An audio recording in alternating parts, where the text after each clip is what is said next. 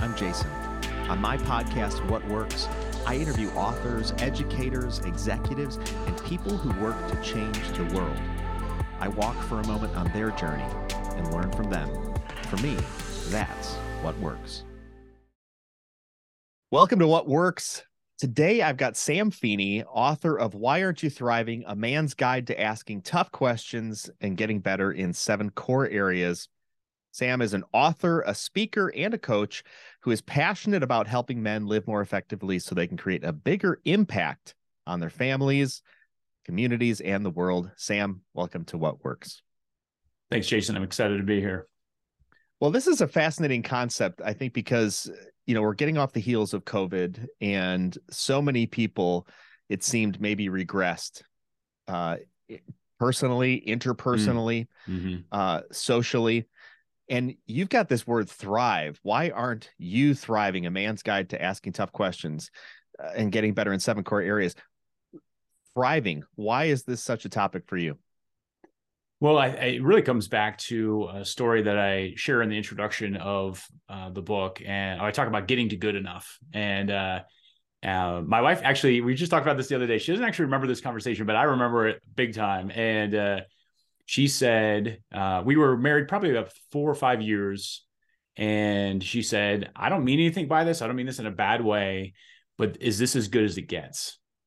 And her question was, having seen her parents kind of struggle and mine the same way, she said, I really just thought it was going to take longer because we had a nice house. I had a good job. We had just had our first, and like, we kind of had checked a lot of boxes. And she's like, okay, like, I want to know if this is where we're going. And in that moment, it was kind of a scary moment for me because having reached a point that I did think was going to be kind of harder, I looked ahead and I figured I could probably pretty accurately predict the next 4 decades of my life. And that was not an inspiring picture. I mean, it was good. It was nice. Like, like if your ceiling's higher, or if your floor is higher than other people's ceilings, that's a great place to be. Like we were blessed, had a group, but I also knew, man, there's got to be more. So good enough wasn't good enough. There's got to be more. And that just came to this question of thriving, which is 100% overused these days. But for me, it was a picture of being able to be fruitful, being able to be abundant, generous, really kind of getting what Thoreau called, he was sucking the marrow out of life, trying to get all there is, because that was he even says, like, I didn't want to come to the end of life and realize that I had not experienced all that there was. I had not fully lived. And so it was a wake-up call of there's got to be a higher level to play at, and not in a 10x way. Like it's not all outcomes. But it was something that was a kind of a challenge to my status quo early in our marriage, which I was very grateful for. Now, before she asked you that question, which has got to be an awfully challenging question to, as a man and a husband to be asked, like, are we here? Did we arrive? Like, is this it? This is the beach. Mm-hmm. Have you lived kind of under that same sort of pressure before to excel beyond where you're at today? Or was that a wake-up call? No, no, that was actually, I mean, going through my formative years, middle school, high school, looking at careers that I gravitated toward, lifestyles that I was interested in. It was definitely about being able to achieve at a higher level. And coming from a small town, that wasn't very difficult early on, just because, I mean, there's not as much competition. And so, no, I had, and I think that was a perfect time for me to have that question posed, because it was a little bit of a, just on, forward progress, forward momentum and natural talents, I had gotten to a place that was pretty good. And so to be able to take things to a higher level or a deeper level, however you want to think of it, was going to require some work. And that was something I wasn't very accustomed to. I kind of coasted. And so I didn't see it as a challenge then in terms of like an offense. But it really just got the wheels turning, and looking around, like there are other people who are knocking it out of the park in a lot of different ways, some subtle and some obvious. Just trying to kind of have a lens for that as I went through my life for another 10 years before I really even did anything with it. I was just kind of kicking that question around every month or so. Yeah, it seems that a question like that takes time to settle. It is a perhaps a challenging question, right? A challenge that we might want to take on, but it also comes with its own resistance, it seems, because it's, am I good? Yes. Am I bigger than this? Can I create more than this? And especially when you have someone that you care about looking back at you, and you talk about, it's not a judgmental way to say, hey, is this it? But like anybody who, I think, like you talked about, looks at, the next 4 decades of their experience going, just like Groundhog Day. Yes. Repeat. Oh my gosh. That was one. I don't love horror movies, but that is a horror movie to me, to have that.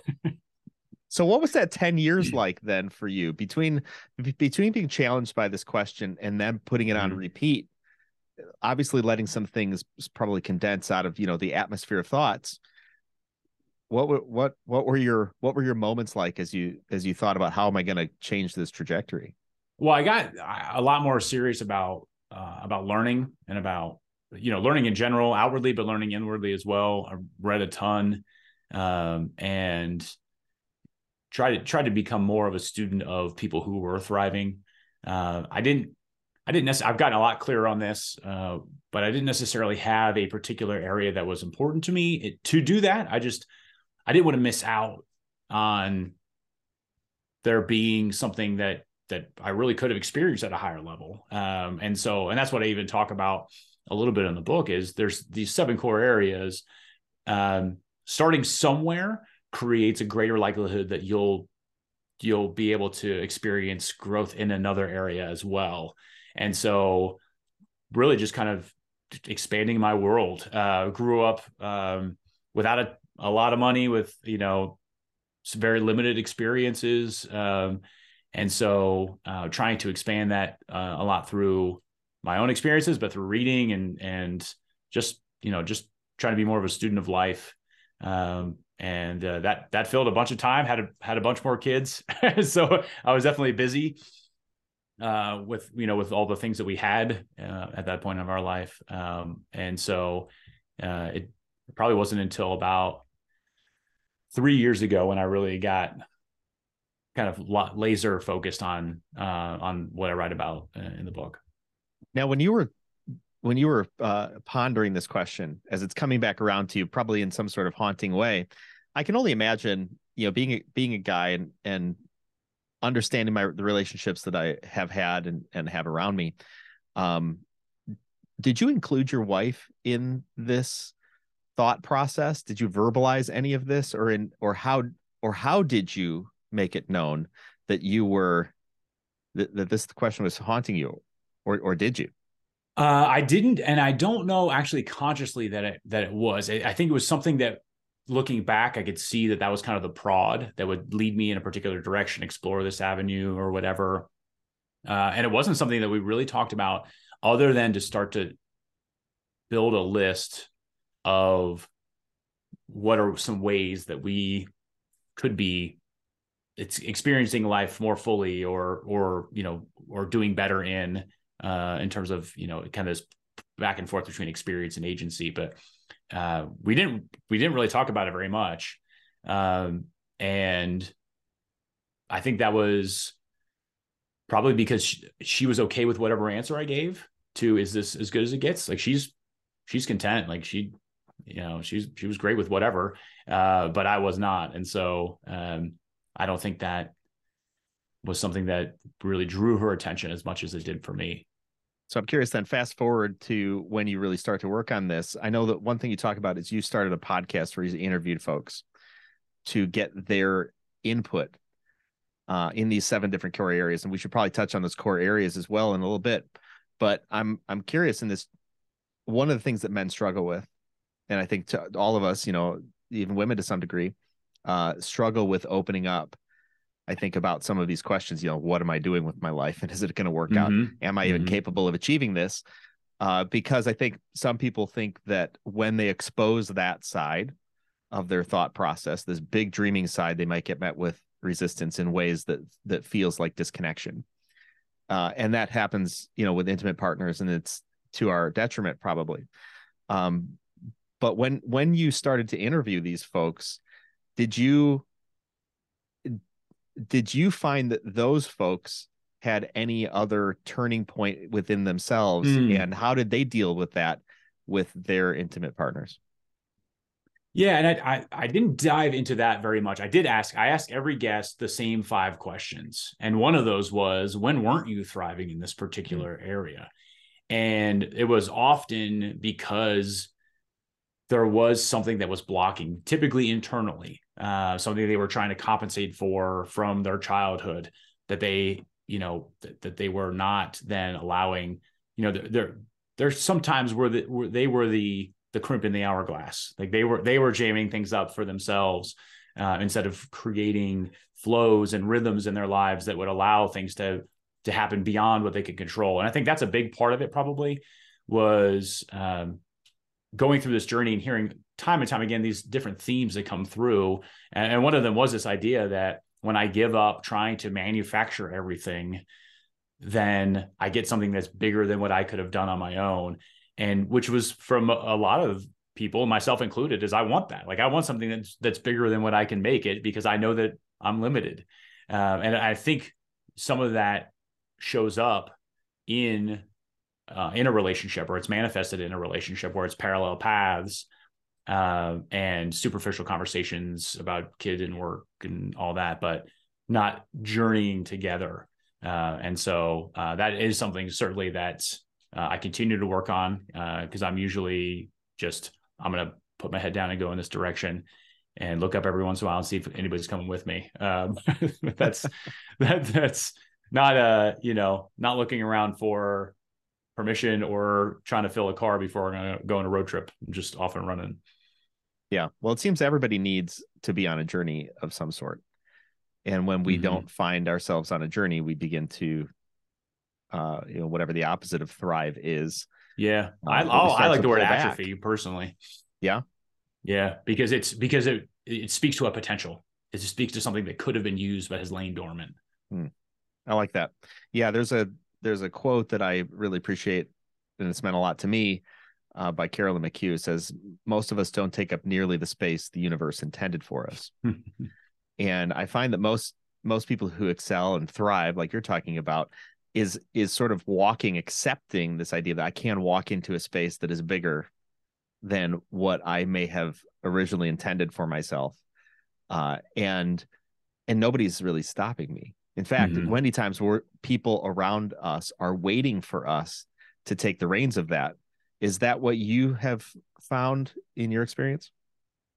Sure. And what I loved about how I think about with the book is in effect a crowdsourcing of personal growth, because I know I don't have all the answers. I wanted to kind of see, am I the only one who thinks like this? Can I get some validation for this? But time and again, I was so impressed by people's stories and hearing them either take the next step or take a step that was totally off of what the trajectory that they were on, and find such surprising, I don't think joy is too strong a word, because it was mixed with challenge as well. But this appreciation for, man, I'm glad I did this. If I think about kind of my take on things, I would much rather sin by commission than omission. I'd rather try and mess up than sit back and not have given that a shot and not have discovered whether or not there was fruit at the end of that journey. So if I'm understanding this correctly, now you've always been a driven guy. You then find yourself in a great relationship, all the trappings, everything's fine, everything's great, everybody's happy. Then you get this question of, is this it? Are we done? Are we done? And that sort of sends you into like, oh no, wait a second here. Where am I actually headed? Takes you about a decade to figure this out and sort it through. And then you start to kind of sprint towards whatever you think is next. One of which those things is that you identified these 7 core areas of thriving. So you identify the 7 core areas of thriving, and then you started interviewing folks. Is that That's true? right. Yeah. Okay. So walk us through that 7 core areas of thriving and how you came up with those. And then that process of research, I think, is so important for, folks who listen to this podcast. They're putting together their plans and their concepts, their ideas, and research, and figuring out who to research with is a huge it's a huge issue that a lot of people have a lot of trouble with. So what's that process like for you? Sure. Yeah. Well, we started, this is something that probably around that same time, this is probably 20 years ago, pushing 20 years ago.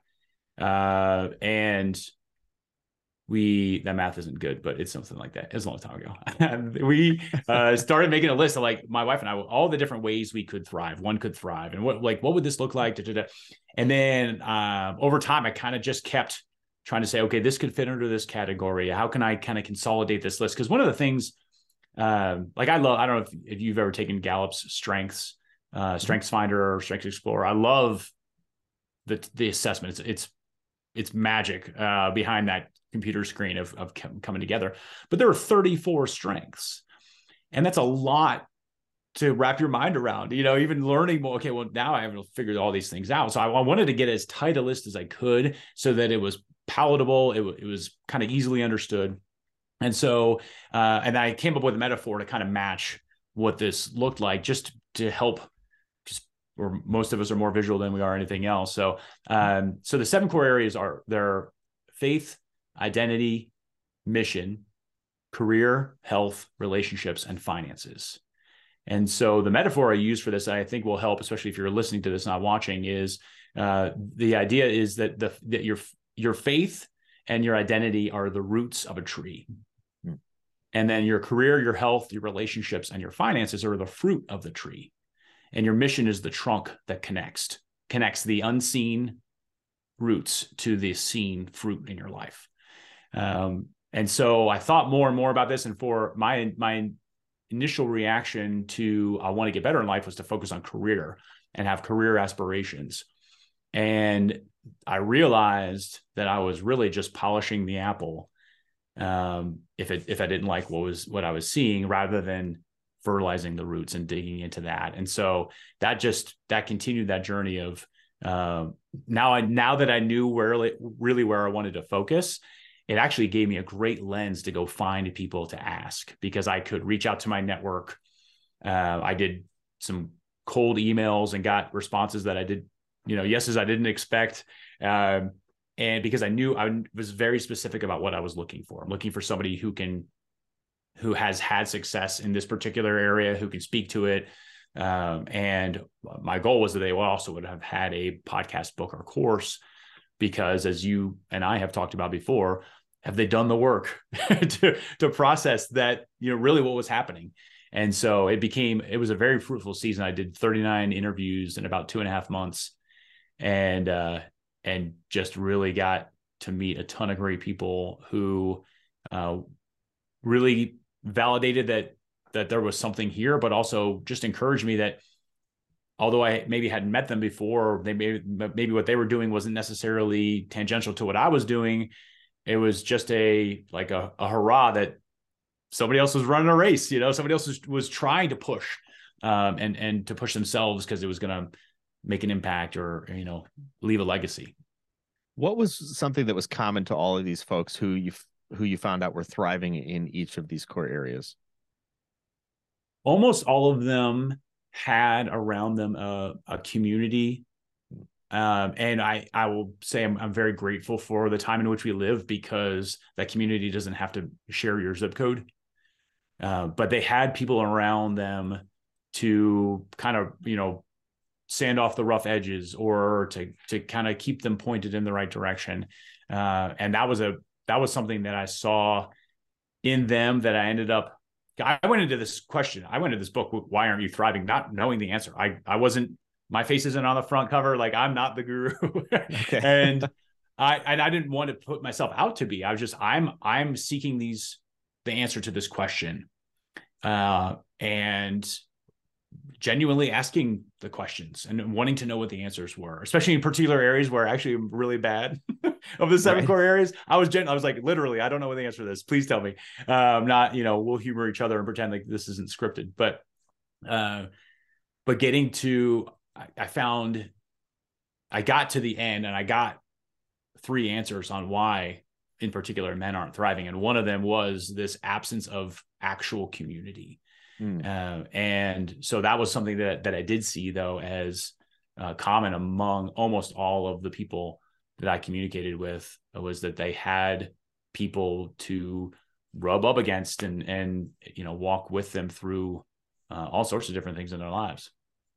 Yeah, that recalls to my mind a conversation I was having recently with someone, and they were going through some relationship struggles. And the comment that she had made regarding her husband was that he has really no friends. There's nobody he hangs out with. And she's, wondering why he has been disengaged. And then all of a sudden, when the relationship's on the rocks, he wants to engage, but he's lacking some necessary tools. In my admonition to her was, you've got to encourage him and maybe even help him find a community of people. Mm-hmm. Because these tools that you're an educated guy. This, you came from an education and have a background that is, like you talk about, you're blessed. So you're not a dummy, and yet you get to these situations in life where you're just like, I don't know what I'm doing. Mm-hmm. I don't know, what do I do now? Where am I at? And it's so important to have people around us, I think, to bounce ideas off of and to learn from. And that's in my experience, that has to be an active thing. Yes. People don't just, once in a while people cross our paths, but even then we have to push into it and say, okay, I'm going to take this next step to get to know you, because I feel like you might have something that I could benefit from, and vice versa. Mm-hmm. What are your thoughts on that? Well, I think it's totally true. I remember probably about 3 years ago, I just, in a moment of reflection, and most of my reflection is unplanned. So it wasn't, not this great discipline of mine, but I was thinking about I was getting to a point in a project where I knew I was going to have to ask for help. I had kind of reached the end of myself, which is a great place to be, because then, as we've talked about before, bigger things can take over. And then I stopped and looked back, and I thought, isn't it almost always the case that if I'm working on something that's important enough to see to the end, I'm going to ask for help, because I'm not going to be able to do it on my own? Why don't I just start asking for help at the beginning of the project and have more fun and include people in this? Because it is a difficult spot for a lot of guys. Is, for the most part, we run with people who are sort of like us. And so for the most part,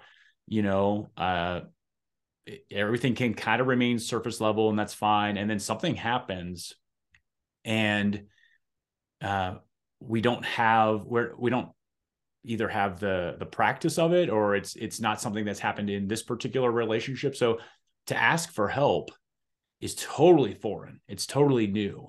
And so we often, and I would even say this is something that potentially has been handed down in sort of this American ethos of bootstrapping, do it yourself, the self-made man, which does not exist, to be able to say, well, I guess I should be able to figure this out on my own.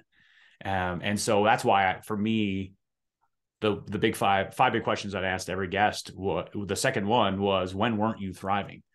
And just to normalize this, because I think so much we get this picture of, this is the model we're to follow, never does anything wrong, always has all the answers, is a source of wisdom for everyone around him.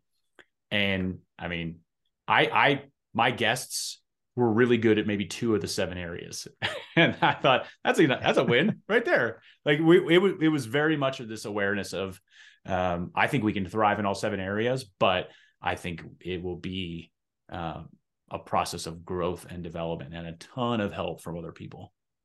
Yeah.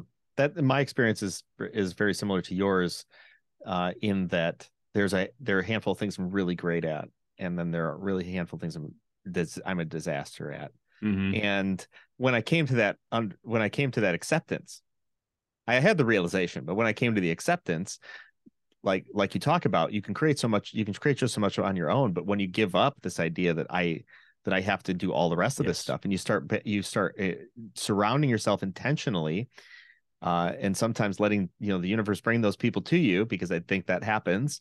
Mm-hmm. Uh, you intentionally accept those people into your space. Now all of a sudden, this idea of this life is bigger than me, and now I'm refreshed on my journey. I now see Mm-hmm. further than I did before. I now have more energy than I did before, and now I know what steps to take to get to where I want to go.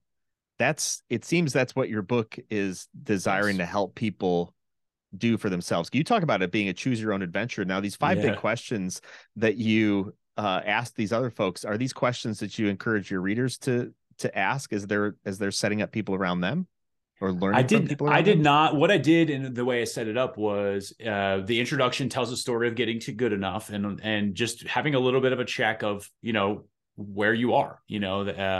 What I would say is, like, and one reason in particular that I wasn't offended by what my wife said is because I've always held that if you don't like what you see in the mirror, it's not the mirror's fault. It's your fault. And so, like, you can't get mad at the mirror. That's just what's being reflected back to you. And so I didn't see that question as condemning. It was just hey, here's a snapshot. Okay, great. Like, I can choose to respond however I want to that. But I think how I set up the book was very intentional, because I wanted it to be as helpful as possible. And I've read a ton of books and I've gotten a lot of great stuff, but I had to sift a fair amount. And I wanted to, like, let's get down to business. Let's get action. So what I did was, at the end of the introduction, there's an invitation to take an assessment that I created, and it's just called the Am I Thriving assessment. You take it, and it gives back to you the areas where you're doing great and the areas where maybe there's some need for improvement. And the encouragement in the book is skip to the chapter that you want to work on. I think the note is, I don't want you to read this whole book. I want you to buy the whole thing. I just don't want you to read it. Being able to find, hey, you know what? I really just need to work on based on this guy's assessment, I need to work on my identity and my health. Okay. If I get just help in those 2 areas, man, the book has been a win. And I think it's been, for me, it's been fulfilling, but it's also been a win for that person to say, this book helped me in 2 different areas that I was probably intentionally ignoring, but it brought it to the surface and it helped me do that. And then I link to, on the accompanying webpage for the book, the resources page, I link to all of those interviews, because I want you to go get the answers from the sources that I got them from. So that's the choose your own adventure part. If you want to read it straight through, awesome. But I'd love it if you took the assessment and read the chapter or 2 that you need to focus on, and then get better. I'm curious, since so much of this journey is with other folks, when it comes time to have some of these tough questions be asked, sometimes people need coaching to figure out how to allow those questions, like you talk about, to not be offensive, but really just go, well, if somebody else is seeing this must be someone else's reality that they see. Doesn't mean it's factual. It's just that is their belief at the time. Great. So accepting the asking of tough questions and then coming to the tough answers to those tough questions, is it something that you approach in the book, or where does a person go to for resources for working with the people that are around them? You didn't do this in a vacuum. You talk about, hey, I'm on this journey, and once in a while I look around, wonder if anybody else is with me. Too often people look around and no one else is. How do you mitigate that? Yeah, absolutely. And in the results for the assessment, there are recommendations based on the particular answers that you get. Hey, this is going to be one that, and the whole premise behind it is, I think most people are doing really well in 1, 2, maybe 3 areas. But the thing I was playing around with, and I believe to be true, is that the areas that they were not spending as much time in, or not doing as well in, not only need to be addressed because they feed into parts of who we are as a whole person, but at the same time, they might be the anchor that's holding back that person from doing even better in the areas where they're already doing well, to have that, it's almost a counterbalance that you didn't realize was there, a counterweight. And so, so in those recommendations, I try to do recommendations for there. If you say, hey, I just listened to this interview with Dr. Andy Garrett on identity, really love that. Every link leads to his stuff. Like I wanted to just be able to promote that. And then I'm, I do coaching as well, and I'm great at holding up mirrors for people. So, I can help as they want. And we're working on a couple of different community options as well, just to have guys having that like-mindedness, just as a, oh, all right, I'm not crazy. It's okay to ask these questions. It's nice to have that for sure. Have you found that when people think of their strengths or their weaknesses, they are not cognizant of how weak they are, perhaps in some areas? Interesting. It's funny because I learned this from my coach when I got my coaching certification. He talked about the comparison trap, and he talked about it in the idea of, if you wanted, and this is sometimes, I think this alludes actually to a question you asked earlier about, all right, I want to make a change. I want to do something different. And he talks about Maryland crabs that are kept in a bucket or kept in a basket without a lid, because if one of the crabs attempts to climb the sides of the basket, which is very capable of doing, to climb out, the other crabs will grab him and pull him back in. And so the comparison trap that Mitch Matthews talks about is definitely an important one to be aware of in that. But I think at the same time, I think we actually do a comparison trap the other way, which is we look up and we think, I could never be as good as that guy. So it's not an ascension problem. It's I'm gonna self-limit and stay down. And so I think how you see your strengths is going to be through one of those lenses. Either what I could have done, which was, hey, we're doing pretty well. I mean, look around, like, we're 80, 85% of people, where our life is and all this stuff. We're probably fine. I could have gotten easy on that, or said, well, who am I to think that I can aspire to more? I'm going to stay here and stay comfortable. So I don't think there's a one answer. I think there's one of two answers to that, and how we see our strengths. And a lot of that does come with how we see our identity as well. And one of the reasons why I think mission is my favorite of the 7 core areas is because mission will make you do stuff that's different than you feel comfortable doing, because it's bigger than you. It's calling to you and pulling you out of that. It's interesting. People work through their strengths, be able to see. That's what a good coach does: see things you can't see for them. And sometimes it's, hey, you're being a jerk, and sometimes it's, you're capable of a lot more than you realize. So either way, those are important messages people need to hear. Yeah, saying I really appreciate is, if you want better answers, ask better questions. And yes. I think people are extraordinarily bad at asking themselves questions, and have a high degree of pushback, I think, or resistance to other people asking probing questions of them.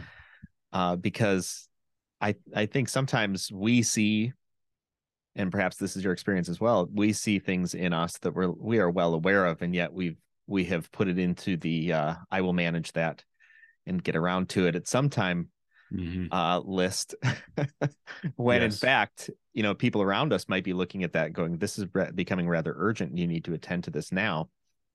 I would think that through this assessment process, looking at these 7 core areas, and I really like how you've done this idea of looking at roots, and then a tree, and then the trunk of the tree holding the whole thing together, and then the fruit. The roots are being fed by something, but the evidence of that is on the fruit, and everybody else around us sees the fruit. Right. Many times I think we might misinterpret. We think we're putting out certain fruit, and we are in fact not. Correct. And I think what we can short circuit some of these things to say, I'm hyper focused on producing fruit right now, not remembering that our goal to thrive and to be abundant is to produce fruit year after year after year. And so that you can do some shortcuts that will produce fruit in this most current season, but that won't set you up for that long term. And that's where I think, like you said, I love that idea. I think it was Tony Robbins said that the quality of your life is in direct proportion to the quality of questions you ask yourself. And sometimes a coach or a book, something needs to ask you some questions to just kind of give you that little bit of a wake up call for where you are. I think it's really important to have that, have the idea of, what am I producing now? Is it something that is sustainable? Is it something that actually gets me to where I want to be in my life? And we don't often slow down enough to ask ourselves those questions. Yeah. So what do you say to a guy who sees that, maybe I'm not on mission? He hears things about mission. He's like, yeah, I kind of know, but I don't know what to do about it. And yet he's resistant to really looking in depth in himself. How do you address that? Maybe not even in the book, because, he's not picking up the book, but how do you address that with somebody else? Yeah. Well, I think one of the reasons why, for me, and especially just, this is my experience, and I don't want to overgeneralize and be wrong with it, but this is what I've kind of found is, usually it's career, sometimes it's mission, are the entry points for guys in talking about these. It's usually one of those two, because they will readily talk about whether or not they enjoy their career and find it fulfilling, and they love movies about missions. So there's something in both of those. Like, I can talk about it, and I'll go pay $15 and go spend 2.5 hours and watch someone else on a mission. There's a yearning there. There's something there in that. And so when I'm talking to somebody, usually those two entry points are particularly helpful, because that then allows an open door into the other areas of their life. Well, how's your career affecting your health? That's usually another great next step, because it's measurable, and what you measure, you treasure. You can start to see some of these different things. So there's a way to do it that's very palatable. There's no one who wants to die and be forgotten 5 years later. Like, the Bible tells us God put eternity in our hearts. It's there. Like, but we often will be so busy, or it'll seem kind of frou-frou. Like I talked about, like, identity before, or faith. And if you immediately think faith is the, American church, you're like, I'm done with them, whatever. Like, however you want to do it, you can dismiss some of them. But some of them, I think, for guys in particular, career and mission, really, you can engage guys in that sooner than later, even if you get them talking about, well, hey, who do you know who loves their career? Or what are some of your favorite movies? And you just get into that, and that 1 degree removed allows you entrance into their mission, their career, and then the other areas of their lives. It seems to me that the guys have perhaps trust issues, and maybe everybody has trust issues, right? But I think guys perhaps have trust issues, and so we take on the things that we can do ourselves. We take on a career because I have, control over how I'm spending my time there and the things that I'm producing, and I see the return on the things that I produce. And yet then when it comes to relationship, perhaps with this idea of, hey, my family's headed someplace, this is the mission that we're on, and we're all doing this together, that requires a degree of trust in revealing that, or working that through with someone else. And in my experience, a lot of folks begin in an imbalanced way, and learning to work together with someone is not as easy as going to the office and doing, doing the reports and clicking the buttons and making the stuff. It's simply not. And I feel like this idea of thriving, everybody wants, I think every man really wants to look back and go, man, I've got a thriving cohort of people with me. And yet that seems maybe a bridge too far to cross for so many guys. Right. And that's why doing the book and doing the assessment at least makes these ideas more accessible for people, because, okay, I can approach this intellectually, right? So somebody gets in your face about something, you're going to get defensive, you're going to push back. A book is 1 degree removed and says, hey, this is, I'll just take this. I almost put this in when I was looking at formatting the book for publishing and everything else. We talked about putting in kind of like the sociological men's issues stuff. But I was like, well, this isn't real research. It's really anecdotal, right. But like, it does speak to this, if I want to learn more, but you can take it kind of the intellectual approach. And then the assessment is 2 degrees removed, where it's not even me saying something or one of my guests saying something. It's actually some software scorer thing maybe even that allows us to two things. One is to accept the results, or at least engage with them. But the other thing that's really good about it is because, as I said before, what we measure is what we treasure. I tried to measure or be able to point to particular things that are very, intangible and very nebulous for us. And we don't even necessarily have terms for them, to be able to come up with a score on faith and identity and even relationships, so that they can say, hey, you know what? Well, now that I'm measuring it, I'd like to see some improvement. I love a scorecard. That's why I do so well at work, because I get accolades and I know what the target is. We talked about this before we started recording. Like, I know what the target is, therefore I can start to put together that path to get to that point. And so I think that's why it's at the same time very easy to neglect those other areas, because they don't show up until later, in the form of our kids, or in the form of our first, second, or third wife, or like whatever it is. Right. It's the returns on that fruit take longer. And so we find by chasing the immediate, we've actually shortchanged the long term. Or if you've read The Infinite Game by Simon Sinek, The Infinite Game will teach you how to play life differently, which is really good. Yeah. I work with a lot of entrepreneurs, and, this video cast goes out to entrepreneurs, and so many of them are in a struggle of balancing, it seems. That's the typical word. And I don't know if that's even a possibility, but this idea of balancing their striving, sometimes day and night, to build their businesses, and also taking care of the people who are in their care. And then they burn out, or epically sometimes. And I always counsel folks that you can build, and have to go about assertively building the life that you want to have, because you can get a business together that you did not want, and creates a life that you do not want to have, and people around you don't want to live. Yeah. Thanks for building this boat and taking us on this cruise that we didn't want to go on. It's been really nice. Yeah. And it's not, to your point earlier, it's not necessarily like I have to check everything with everyone around me, but it should all crescendo. And there, Erik Erikson, who is an educational psychologist, he came up with the 8 stages of psychosocial development. And I only remember it because, to your point earlier, stage 1 is trust versus mistrust. By age 2, I have determined whether or not the world is a place I can trust or not trust. Fast forward to age 65, and the last stage is integrity versus despair. And as I get near the end of my life, I either think, oh my gosh, integrity, which we mean a wholeness, a coming together. Man, this is all, holy cow, this is coming together. Like, everything's coming together. Or despair, like, oh crap, I missed it. To which I would even say, if you're still cognizant enough to say that you've missed it, you can still hustle and figure some stuff out before you're done. But that's a huge fear for me, is to get to the end and realize. I was just looking at this quote today by Thomas Burton, something along the lines of people spend their lives climbing the ladder of success only to find out that it was leaning against the wrong wall.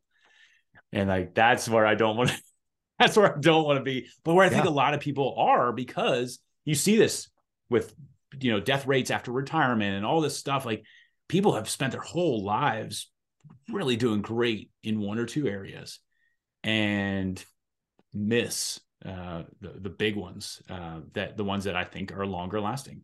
I think it's hugely important. I was working with an entrepreneur not all that long ago, and he was picking my brain about whether he should get funding for his business. And I said, well, if you're going to go get funding, there depends on how you go do that, because I noticed on your profile picture you've got a daughter on your shoulders. Is that true? And he's like, yeah, I actually have a handful of them, and there's another on the way. And I was like, okay, do you want to keep that picture? I said, because if you go this one direction, the hustle is going to be real. And you need to make sure that your wife and your kids understand what that means, because it might mean a life that you don't want to have.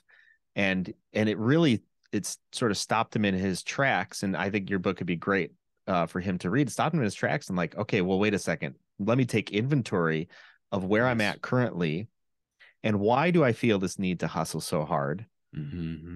And is that going to create something that I might enjoy, but nobody's going to enjoy it with me? And ultimately, like you talk about, great, I climbed this ladder of success, and nobody's on the ladder with me. That's right. And I think so many people find themselves in those situations. And I really just go back to this idea of building your roots. What are your roots driven into?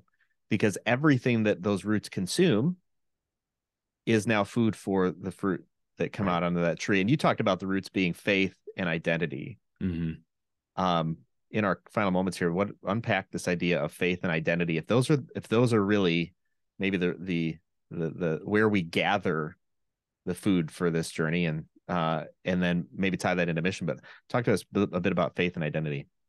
Yeah, and I tried to. I grew up a Christian, continue to be. I tried for, whatever audience to I tried like 8 different ways to get rid of faith, and I couldn't do it because I just think it's so core to who we are as people. And so, as I said, like, it doesn't need to be like I go to church every Sunday or like, whatever this is. It doesn't have to be necessarily, my picture of who God is. But I think for each of us, there is this idea that faith exists, is that you're not alone, and that there's something bigger than you. And it could be the universe, whatever it is. But I think of that as kind of the taproot. And so as deep as your taproot is as strong as your tree is. And so I think whatever your, as we've spoken about before, your insistence to it's just you and you're on your own, that's going to end up a lot like a tumbleweed. You're going to get blown around because stuff is going to happen. And then I think your faith can informs your identity. So if I think I'm part of, as Whitman said, I'm part of the powerful play and I want to contribute a verse, but something has come before me, something is going to come after me.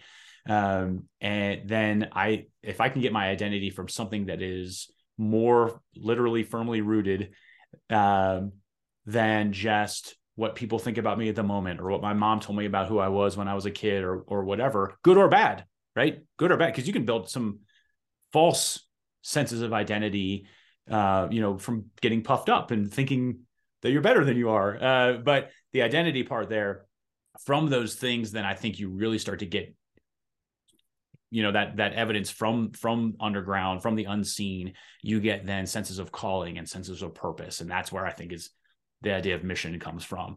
And so I think those are really integral parts, as much as they're also very individualized. They don't have to be the same for everybody, but I think you have to have them.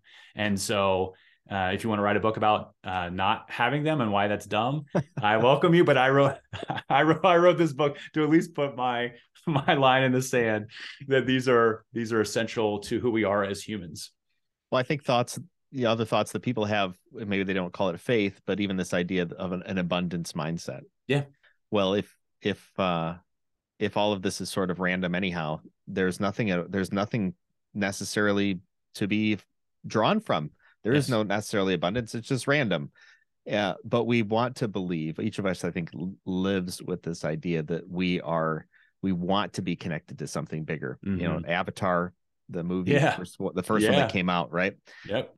Therapists were actually talking about an Avatar-induced depression that was, wow. It was actually, they named it that back in the day, because people were so depressed about how amazing that experience was versus their own existence. Mm-hmm. And one of the core premises is that there is a planet, that everything is interconnected, and everything you pull here pulls here, and at some time when you just need it, the entire, all the animals and everything come to your rescue. And from an idea of faith or identity, seeing ourselves as part of everyone else is, I think it's like you talk about, it's built into us, and science can prove it. Absolutely. And we keep finding out more and more how interconnected we all are, in fact. And so even in our dreams, even in our wildest dreams, we want this thing. And so it's great that you built that on, faith, identity, moving through mission, and then how do you produce that out in the world? How do you see that? And I think guys, if guys don't do it, who's going to? because I think it's in our nature. It's in our nature Yeah. to build and to create, and to go off and storm the gates. You know, Yeah. Yeah. damn the consequences. We're gonna go do this thing, which is That's so right. big, Yes. right? And then gather around with our people at the end of the day. Yeah. Yeah. We can celebrate our wins as well as kind of lick our wounds. It's like, all right, well, that did not work out. It's like the guys in Monty Python and the Holy Grail. So like, so after we put the wooden rabbit into the castle, what happens? Okay, well, we'll leave. You and I will leave out. Oh, wait, no. All right. So you got to be around for the like the man. I really put my foot in my mouth on that one, or I really laid an egg on that. Like that's, I mean, that's part of life. And I think if you only surround yourself with people who see the highs, then you're going to be really lonely when you get to the lows. And it's not a weakness thing. It's just, man, you bounce back a lot faster. And one thing I enjoy about being in community. I'm in a mastermind. We meet every Monday morning, and it's also very nice to have fertile soil for ideas and advice. And it's, I'm surrounded by guys who actually want to get better, and so when I give them a suggestion, they'll actually do it. And that's not because my suggestions are so great. It's just I think there's a lot of guys who have a ton of wisdom, and nobody around them is really all that interested in getting better. So I think, well, like, why bother sharing all the resources that I have and how I can help them. And so being in community can be a very selfless act as well. It's not just selfish, like, oh, I'm just doing this because I need help. And being in community is definitely an ecosystem of push and pull. And a lot of guys have a ton to offer other people, but they don't get the idea that anyone around them is actually looking for it, but they are. They absolutely are. Yeah. And it's highly encouraging. I echo the same, that when you put something out to somebody else who has that fertile soil, it's very encouraging, because a lot of our wisdom is actually drawn from the worst of our experiences. Oh, yeah. Yeah. And we just long for them to be able to be made new and see something good grow from that. So what are you working on now, and where can people find out more about this? Yeah, awesome. Working on, I took that entry point we talked about earlier about career, and I'm actually working on the Career Factors, the book, right now, and excited about telling the story of a man who doesn't enjoy his job and is wrestling with these ideas of, should I just suck it up? Like, isn't Office Space funny for a reason? That's people like, work just sucks and we don't, who cares?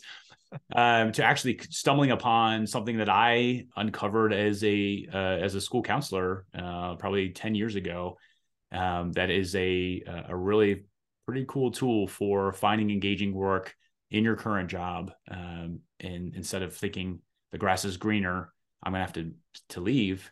And so I'm a fan of assessments, so there'll be an assessment in there, but just a journey for people to say, I'd love to love my job, and this is my take on it. So the Career Factors will come out in the next month or so, actually, right on the heels of Why Aren't You Thriving? Because I do want to start on that entry point for guys and say, look, I could probably coach you on your career, and along the way, we can start talking about some stuff that matters just as much.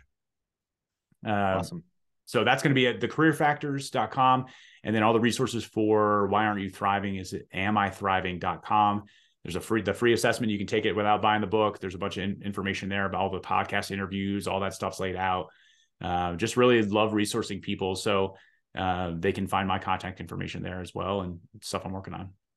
Awesome, man. I appreciate what you're doing there. And it sounds like such a great resource particularly for our time, where so many people have a lot of time on their hands to think about where they're headed, and yet we are so disconnected from one another. It seems that we have to first, I think, perhaps take some serious inventory of ourselves, and then inventory the people around us, and then get connected. So amithriving.com. Check out Sam's book, Why Aren't You Thriving? A Man's Guide to Asking Tough Questions and Getting Better in 7 Core Areas. Sam, thanks so much for being on What Works today. It's great hanging out with you, Jason. And I love finding out what works from your other guests as well. So I appreciate it. All righty. Thanks for joining us. If you know a person working to change the world who would be a great guest on the What Works podcast, contact me, Jason at therealjtodd.com. You're listening to What Works with Jason Todd. Learn more at therealjtodd.com.